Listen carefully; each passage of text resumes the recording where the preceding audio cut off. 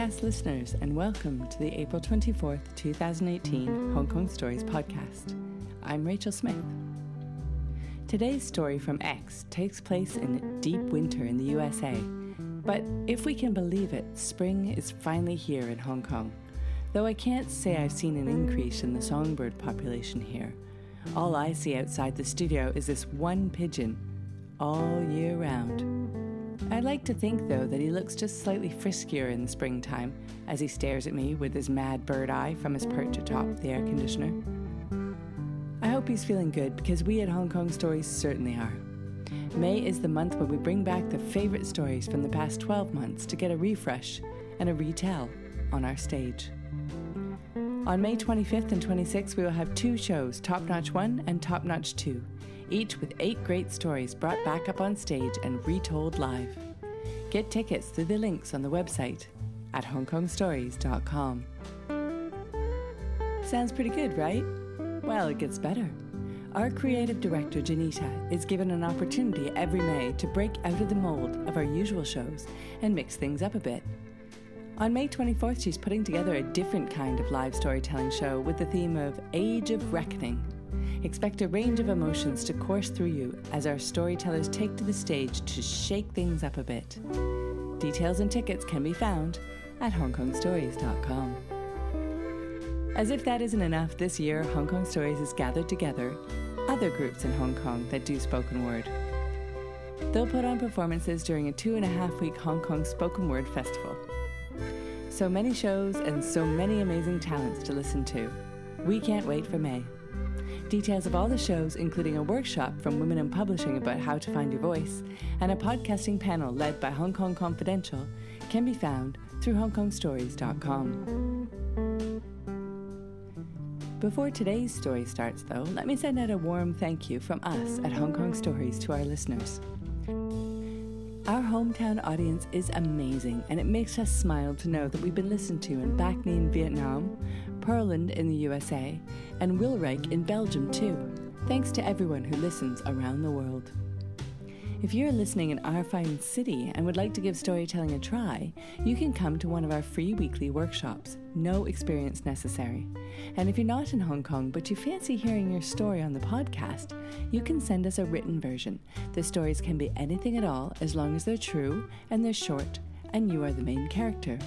We promise to read them all, and our favourites may be read on future podcasts. Just use the Contact Us link on the webpage at hongkongstories.com. Hong Kong Stories. It's better than drama. It's better than comedy. It's real life. Now, podcast listeners, sit up and listen carefully to this story. We can always learn from other people's mistakes, and it may one day save your life. This story was originally told before a live audience at the Fringe Club in our February 2018 live show with the theme of Escape. Here is X telling us about another of his choices of sleeping arrangements. An Odyssey. Start from St. Petersburg. I travel for 34th month all the way to the west, targeting Siberia. Rather than hopping city to city by bus or by train, I mostly walk in order to explore the world outside daily routine and test myself under various situations. The following episode happened in the third winter of my journey. Located in North Dakota, which is the coldest among 48 states in mainland USA. And more deadly, the Great Prairie region is fucking windy, with no trees. I know I'm able to sleep outside in freezing temperature without tent or a sleeping bag, as I did earlier in minus 25 degrees. But in order to preserve energy and save my minimal fat reserve, I better behave normal, as everybody else do. Pay and stay in a motel in this little village 25 kilometers south from Canada border. I relax in my room, have a calm evening before a life-threatening challenge caused by me. The motel was ordinary, everything working fine, typical USA style with a huge car park. By the side, all the snow was piled up into a mound, size about 2 minibus, 1 story high. Provided with this material and whole night idling in this familiar motel I stayed before, perfect situation for me to try something new. New skill for winter survival. So the task, construct a chamber in snow to contain myself. I pick up the multi-purpose shovel which accompanied me traversing 1.5 continents. I begin digging a tunnel in snow from the base up to the core. When the tunnel was long enough to swallow me head to feet, I excavate the top of the tunnel, making a living room similar to Beaver's home. As I'm not Elsa, building my snow palace was exhausting. I return to my motel room, take off some warm clothing before resume my work to prevent sweating. Eventually, I hollow out a minimal space to lie down and sit up. Soon the project would finish. I dig non-stop to touch up and push all the snow down the tunnel, the only way out. Then I realized a problem. Do you? I seal my only exit. Trap myself in this tiny, dark, cold space in a pile of snow. Shit. Same as in avalanche, air outside would be unavailable. I will suffocate soon. As snow is soundproofing, I cannot call for help. And I don't think people in motel would be crazy enough to realize somebody inside.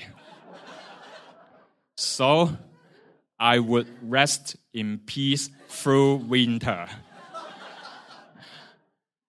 I believe I deserve dying in a heroic way rather than stupid way.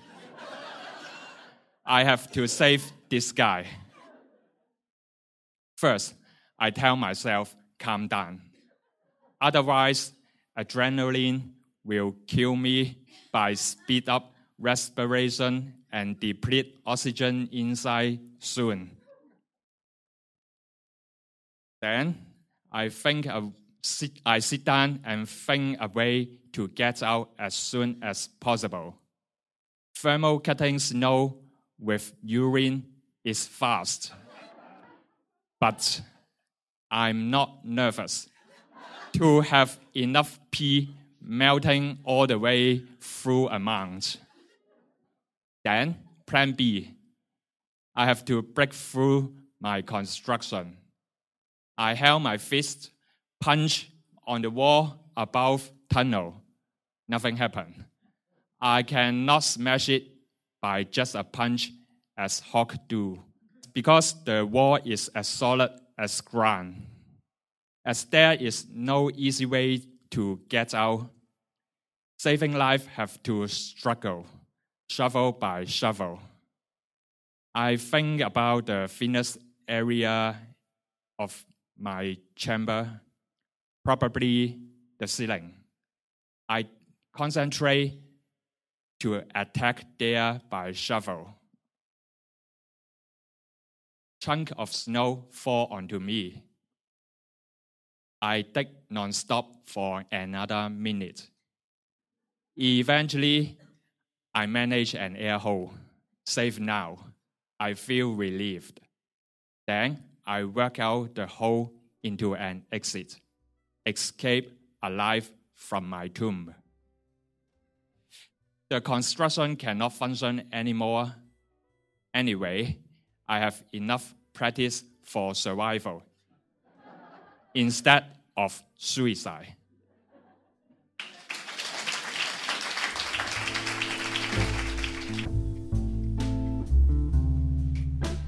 Thanks for listening to this story brought to you by Hong Kong Stories. We would also like to thank our unsung hero of this story, Sheridan, who curated and directed our February 2018 show. We appreciate all your work. The music for this podcast was created and performed by Andrew Robert Smith. If you want to know more about learning to tell great stories, our upcoming shows, or the Spoken Word Festival in May, you can visit us on hongkongstories.com. If you enjoyed this podcast, do tell your friends. We publish new stories every Wednesday. And if you have a chance, go to your podcast provider and leave us with a review. Every review is appreciated. May your week be filled with calm waters, songbirds, and a surprisingly refreshing drink.